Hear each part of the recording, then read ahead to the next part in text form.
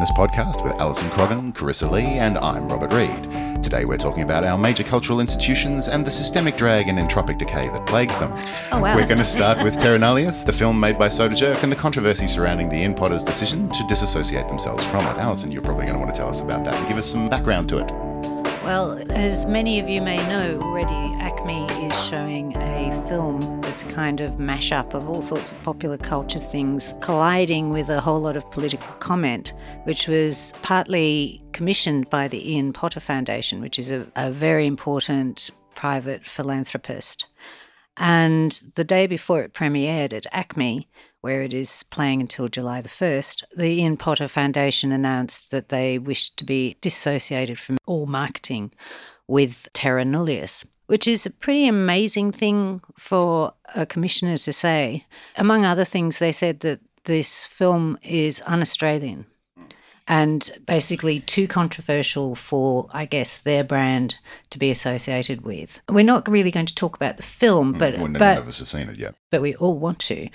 But what it does suggest is a whole lot of quite disturbing things about what private philanthropy might mean for artistic expression, for change in our institutions, how change might be resisted, even though it's absolutely necessary that change happens for any kind of healthy culture.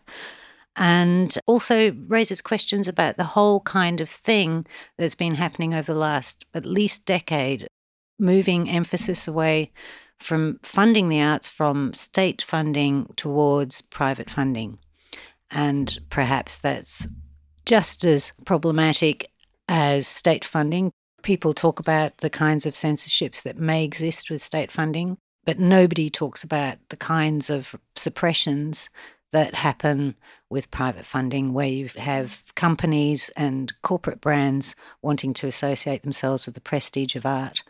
So we're just going to talk generally about those things today, I think. Yeah. I mean, Chris has got things to say. Rob has lots to say. As always. As always. So basically, is it all broken? Well, yes. Yeah. Okay, end of discussion. Yeah, done. Yeah. Cool. Well, as a matter of fact, that's kind of the way the discussions are going at the moment. Yeah. So not so much in reaction to the film, because I'm not as across that, but with the Philip Parsons lecture from Nick Schleiper, there is a lot of recognition that, yeah, okay, the system isn't working. Stuff is broken. It's not but there's a lot of, particularly with the Schleiper at least, and a couple of the others that I read, there's a lot of kind of, this thing's broken, and throwing your hands up in the air to go, but who knows how to fix it? The only way to fix it is more government funding, which is kind of how we got here in the first place. So around and around we go, and I was saying this earlier to you guys, was that for me, that's about what's possible here being limited by our cultural expectations of what theatre is meant to be. You can't see the inverted talking marks I did with my fingers. Yes, it is a radio show. Right? Yes, it is. Yeah. But yeah, that kind of, a lot of what's possible and the solutions to some of the problems we're talking about here, I think exist outside the current structure of how we deliver culture. I mean, how do you find that, Carissa? I don't know. I think it's there's a bit of an idea that, yeah, like you were saying about assumptions of what culture is and all that kind of stuff. I think that the assumptions tend to be kind of outdated. In particular, when it comes to staging theatre, a lot of the time there is this idea of, oh yeah, well, we're just going to have one cultural thing. I mean, with regards to Indigenous theatre, in my opinion, but yeah, that's what I've sort of noticed as of late. Yeah, if it doesn't fit this kind of pigeonholed idea of what is appropriate culture, then it just is thrown out the window, like with Terra Nullius. So they're like, oh, this isn't necessarily a user-friendly way of viewing these things. And yet, certain TV programs are allowed to say that, children can be taken, and that's completely acceptable. But that's another discussion for another time. This is why I don't watch TV. Oh, yeah. Good move. Good move, yeah. Yeah. Oh, it's just a thing on Sunrise. That thing. Yeah. Oh, God, yeah. It's just bizarre that this sort of stuff, like the media is completely happy with that sort of narrative taking place, because it's an age-old thing of, there's a certain idea of what culture means, particularly with the idea of other. Mm-hmm. But then if something new comes along and they're fighting back, it's almost like, oh, it's not great for audiences. No one wants to see that. So, yeah. But when they say no one, I mean, there's so many instances. There was a thing, the Tate Britain, I think, not so long ago, They had a particular black artist whose name sadly escapes me because I only just remembered this, but they programmed them for a talk and put it in a tiny, tiny room in Tate Modern, which obviously is overwhelmingly Eurocentric and overwhelmingly white. And, I mean, I think they've got 3 Australians represented, if that, in the whole collection of modern art. And so they programmed this particular artist in a very small room and then were staggered when hundreds of people turned up because they had no idea there was this audience out there who happened to be black, mainly, who loved this person's work because the networks only exist within their very inward-looking what they already know. People aren't thinking outside those they had to move the talk at least twice. What do you guys think with this? Like, I've been finding in a lot of my reading and whatnot with my research is that Australia, like in the theatre industry in particular, seems to be a little bit scared of having its own identity because we're so, in comparison to other countries, we're babies. We're such a new country, and having our own identity is still something we're trying to find a little bit. So programming and funding is kind of reflecting that as well. It's easier to have, English plays or what the idea of the subscribers want to see aren't necessarily new Australian plays, but stuff that we've seen over and over again that's more international. We're trying to sort of mimic other cultures. Like, do you guys reckon? Well, it's very complex because the interesting thing is that new Australian plays are actually really popular. People like going to see new Australian plays. Yeah, I mean, you look at the Mole House and they're putting on some really great stuff, and MTC is stepping up, and it's so strange that there isn't more and more of that happening. But there is this weird colonial kind of hangover that we have here, and it is about, particular nostalgias for Britain, but also America. Yeah. And that reflects, I guess, the class and race structure of the people who are making decisions about this stuff and the kind of things they think they want to see, and which are then kind of projected onto the audiences they imagine. Because the whole concept of an audience is kind of imaginary anyway. Like, who knows? You can sit in an audience, happens to me all the time, and something is shown you and I can have an extreme reaction of I can't bear this or I love this, and the person next to me can be totally indifferent or feel exact. I mean, how can you predict what an audience is going to respond to when it's made up of a whole bunch of individuals who are coming from a whole range of backgrounds? So people make assumptions and then limit the audience. It's a terrible approach, I think, to making art, and particularly live performance art, that is sort of hampered by the notion of 1 or 2 people at the top who can make the decisions and guess what that whole audience wants. There should be no guessing of what an audience wants. If you're actually connected to your community, you should know what your audience wants because it's your community, right? Like, if you're actually having a conversation with them, it's not about, oh, well, we picked this thing to guess because we think everybody's going to love it. It's more about, well, we picked this thing because it's part of the conversation we're already having with you. But I was going to read out a quote from Ralph Myers' Philip Parsons lecture from 2014, because I'm curious to see how you guys react to it, particularly in given context of this, what we're talking about. He describes the job of an artistic director, saying, an artistic director is the artistic head of a performing arts company or festival. They're responsible for making artistic decisions, things like choosing repertoire, commissioning new works, hiring artists, and so on. They're essentially there to exercise taste, to say what is hot, who is good, what is going to work, and then to work with those people to make great things happen, whether it be dance or music or theatre. What do we think of that? He kind of makes it sound like it's one person's job. Doesn't he, though? Yeah. To say who's hot, who's in, who's not. Yeah, there's a... Tastemakers, gatekeepers. There's a platform paper that Wes Enoch wrote talking about, it says, take me to your leader. It's I think it's something about cultural leadership. And the idea of a cultural leader as opposed to... like a tastemaker. A tastemaker, yeah. A cultural leader is someone who kind of brings a posse with them in a way. Like, they have people that they advise, they talk to their mob, really, and they are able to identify that some people know bits and pieces of what's needed in programming or, in any aspect of the arts. Like, there's stuff that needs to be kind of available to everyone, the more diverse way of doing it. Whereas, old mate made it sound like it was just one person's job to be doing that. Isn't that part of the whole kind of paradigm of genius, which is always white and male, by the way. Yeah. And a relatively new idea. It's a romantic idea. It's a romantic idea. 18th century. I mean, yeah, it's not actually a traditional idea. People who like tradition, it's a modern idea, and it is about the solitary genius. You know, revolving things in his skull and thinking about the world and all of that stuff, which was always a lie in the first place. Like, nobody ever makes art in isolation. Nobody.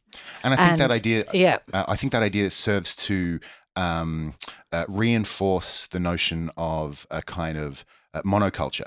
Yes. Because I've made this play, everyone is going to like it, or I've found this play in, the Royal Court. Everyone's going to like it. Whenever I hear everyone thinks X or everyone thinks Y, I'm like, really, everyone, or just everyone who looks and acts and knows the things you do? Yeah. It's almost like this idea of a pre-framed notion. Like, you come in there having this idea of what classical theatre is, and if it ticks those boxes, you're like, yes, that was pleasant. That's a good night at the theatre. But then if someone isn't necessarily that well read in that kind of theatre, they're just like, oh, what? Okay, he's talking real weird now. Okay, all right. And then you got to, I guess, try and cater to everybody. You got to have different ways of presenting these things, or invite people in. Like, I remember taking Joshua, who's my oldest son, when he was about 11, to Shakespeare, and it was so boring, and he made me stay for the whole show. It went on for hours because he's a completionist. And at the end, I was like, oh, I felt so bad. I was like, this is terrible. Nobody should be introduced to Shakespeare through this kind of ordeal. So I went and bought the Ian McKellen Richard III movie. And, and he loved it. Love it, because it's, a fabulous introduction to Shakespeare for a boy, and it's exciting. It's not obscure, because Shakespeare is not obscure, and it's got some fabulous acting. And I think one of the things that it allows you to do as a child, and this is why I love Shakespeare as a child, is just enjoy the language, which isn't scary. I think people mix up marketing and artistic leadership, and these things are so mixed up now that a successful artistic leadership is defined in terms of the success of its marketing. That's one of the problems. There are so many problems that we're talking about here. And marketing is so based on really complex things about demographics and, Facebook likes. There's been all the stuff about Facebook. All of this stuff feeds into it, and people using sophisticated techniques to try and target their audiences, some of which are mildly successful, but most of which, to me, seem to be predicated on things that, for the most part, are really irrelevant to the kind of experience that people have or want to have when art is actually meaningful. And so you can end up with art that kind of, ticks all the marketing boxes, but actually is meaningless. So it fills kind of the art-shaped vacuum we feel we ought to have without actually generating any kind of energy or real excitement, I just had this experience last night where I went to see Abigail's Party at the MTC, where I'm sure I was sitting there through the whole show with kind of a look of my jaw half open and disbelief on my face, wondering what the series of decisions was that led to this particular piece of art that was so wrong-headed. And you could kind of see it, and they're marketing decisions. Whereas I went and saw Venus in Fur at 45 downstairs, an independent production, obviously made with about $2. And that is a main stage play. It's a play written for main stages. It's a Tony Award-winning play done by a couple of really good young actors, by an independent company, done really well, directed really well by Kirsten von Bibber. And I was sitting there watching it going, why aren't I seeing this kind of energy and this kind of intelligence and this kind of attention to detail at the MTC? Because isn't that what it's supposed to be doing, this kind of actually mainstream theatre? That's what its actual brief is. But this is without even critiquing the brief. So there's something really wildly wrong in how all these decisions are reached, and there's something that gets in the way all the time, let alone... that part of it is insecurity, that all arts organisations feel under attack. We're in a culture that's enormously hostile, or a political culture, I should say, has been over the last, through Labor and Liberal governments, at best indifferent, and at worst actively hostile to the idea of what the arts might represent as part of the discourse.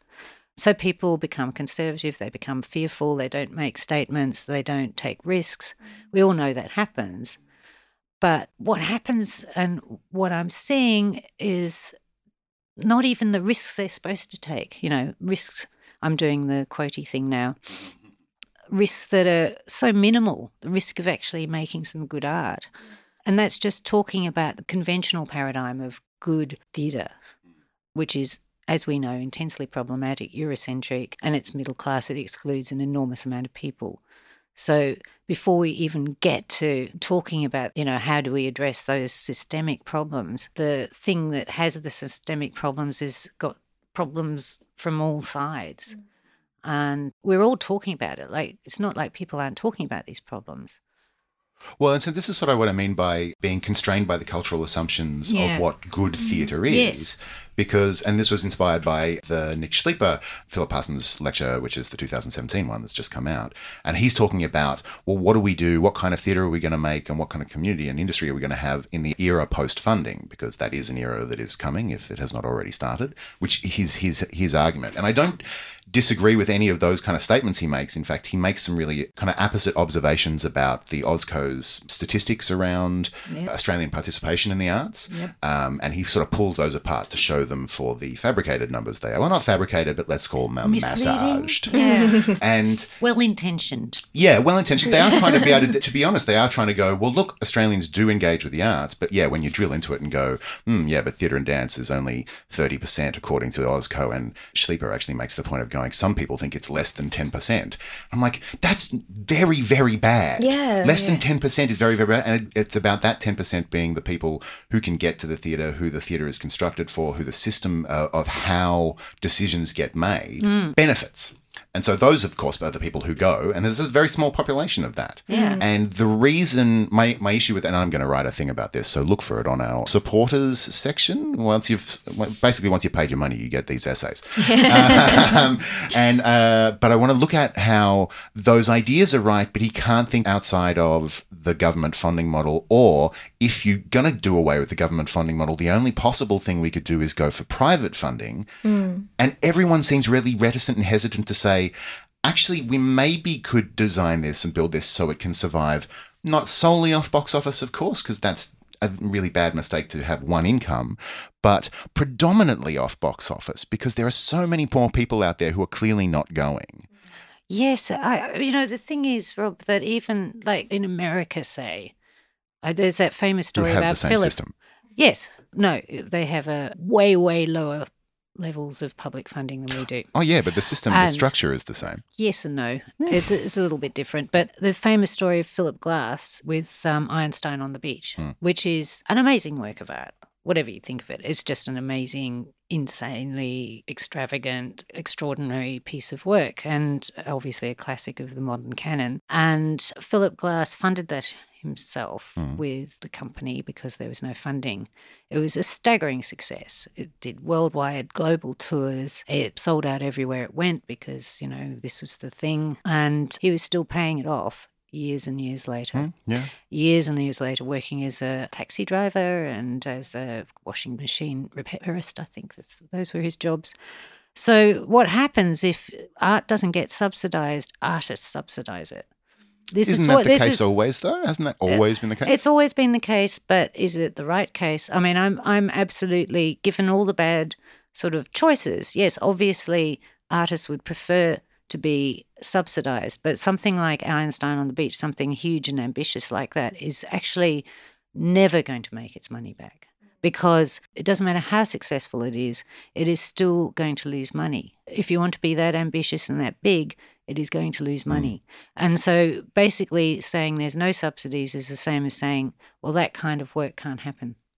And maybe that is the case. Maybe that kind of work isn't what the future of performance can be. But I think that's kind of sad. Except that it got made and he paid for it himself. Yeah, I know. So it did happen, even without the funding. Up to a point. I mean, other people made money, but it's kind but then of as a thing gets bigger, it attracts that stuff. It's all very vexed. Yeah. And I personally think there are no satisfactory answers. And I also defend the right of art to have very small audiences. I think that's really important. Micro audiences really matter. Obviously, I say that as a poet. We're a best-selling author of sells 500 copies.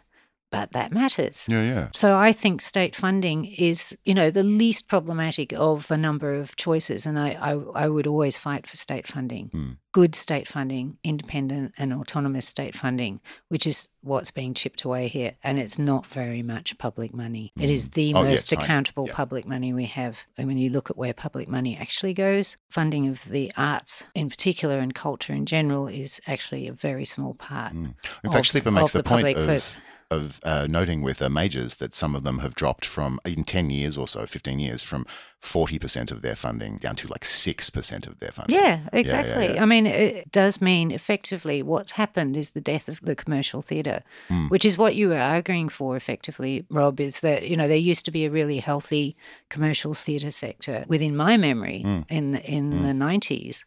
There was the Universal Theatre in Fitzroy, which put on Beckett. Yes, the Universal. Yeah. Daniel Keen's plays were on there, and all this kind of stuff. It was also with comedy shows as well. It was a commercial theatre, and that died when the state theatre companies started doing the same kind of work. They started doing effectively commercial work, and obviously they could be more competitive because they were subsidised, and that killed off the commercial theatre sector, which means that now the commercial theatre sector is musicals. Yeah. That's what it is. Well, but I don't necessarily think that what we're arguing for, or at least what I'm arguing for, is a return to that kind of commercial theatre, because it's still in the model of one big theatre, one big space, everybody come here. And honestly, I feel like that is a model of how culture is delivered that was designed in the 17 and 1800s and does not suit the expanded populations that we have now. Yeah. So I'm going to say this in the then thing as well. Netflix maybe is the model. Well, and Netflix is not a terrible model necessarily. It's also not great. But so it's not necessarily the commercial theatre, the big kind of everybody come to our venue. But I think that we're heading towards, and the last 20 years of independent theatre, I think, has been the re-emergence of the actor-manager model, which is a handful of small companies that go after niche audiences. And that as a distributed model with maybe not so much of a one big central thing, but a couple of small mid-range things distributed around, I think would be able to... Some of those theatres are going to do musicals. Some of those theatres are going to do Daniel Keen. Some of those... It's a much healthier model. Yeah. And it invites a much bigger diversity of audience. But that happens already, doesn't it? Yeah, well, Ilbidgery Theatre Company here in Melbourne, they're really great with doing that sort of thing where they staged plays in different sort of areas around the place. Like Heart that Lisa Mazza produced, like it was over in St Albans, and then there's going to be over in Geelong, and they make it a bit more accessible, I think. I think a lot more theatre companies need to be conscientious of that. Yeah. The touring circuit's difficult, but when that whole fight was going on with the Brandis thing, the kind of figures about regional touring and so on, vast figures when you add them up, like vast audience figures. Yeah. And there's the same sort of networks in the outer suburban regions of Greater Melbourne too. Like I'm convinced that that kind of inner rural and that outer urban sort of section, it's a whole lot of the population out there that if you took shows out there, they'd go. Yeah, definitely. Yeah, but it still leaves the question open of how this is the independent theatre sector, as we know, is subsidised mainly by the sweat and mental health of artists. Yeah, pretty much, yeah. And I guess, that's just another problematic element of funding, because if you want to take them out to these little pockets around the place, that's the kind of thing that needs to be somehow funded, and a lot of the time is out of the artist's own pocket. Oh, yeah. Yeah. And I guess the decision that we're kind of coming towards is when government funding is finally gone, the market is going to make a decision on how it moves forward. And we can either control that and be a part of that decision and shape it in a direction that's going to be healthy, or we can all stand back going, but government funding would be better until the market makes its decisions and we end up with only musicals. Not that there's anything wrong with musicals. That depends on the musical. I suppose frankly. That does, yeah. Yeah. I don't know. I'm wondering what the excuse is going to be when we do come to that lovely time in the future when government funding is actually good. What is the excuse going to be for not engaging offering with the wider audiences? Yeah. That's what I'm wondering. Yeah. I'm not so sure government funding is on the way out. Oh, yeah. I think it's definitely lowering Yeah. I'd be very surprised if it completely disappeared. But that still leaves open the question, like, given all of this, given this state of, all these kinds of problems that we've been kind of skipping over, really, where does that leave things like the actual representation and the actual structural problems, given that independent theatre is as prone to these problems as anywhere else? It's not a magic answer. Where do we begin? Uninstall, reboot. Turn it off and on again. That's my thing. Well, fundamentally, I say that because I was thinking about this for the last day or so, and it kept coming back to going, we could fix this. It requires massive structural, infrastructural changes, but it could be done. But are we going to do it? Well, we can't even stop polluting the world enough to stop destroying ourselves. Yeah, so I feel like what's going to happen is the system will collapse eventually, and we will pick up the pieces and make something from it. Or people will just start doing things like witness. Well, do it ourselves. Well, this is our attempt to be able to take control of the change that's coming, right? Yeah. Well, not control of the change, but just to do something that we believe in. Yeah. Don't you reckon? And I think it's really helpful, like we were saying just before, the idea of criticism within the theatre isn't necessarily held in high regard with regards to funding and that kind of stuff. But if no one's talking about art, no one's going to go see it. So, hopefully we can help. All right. Well, that sounds like the end of that. And now I have a thing I want to say. I wrote an outro as well. This has been the Witness Podcast. You have been listening to Alison Croggon, Carissa Lee, music and sound by Ben Keane, and I'm Robert Reid. Witness is made possible by the contributions of our amazing supporters. If you haven't already, head over to the witnessperformance.com site and sign up to receive updates and special supporter-only content.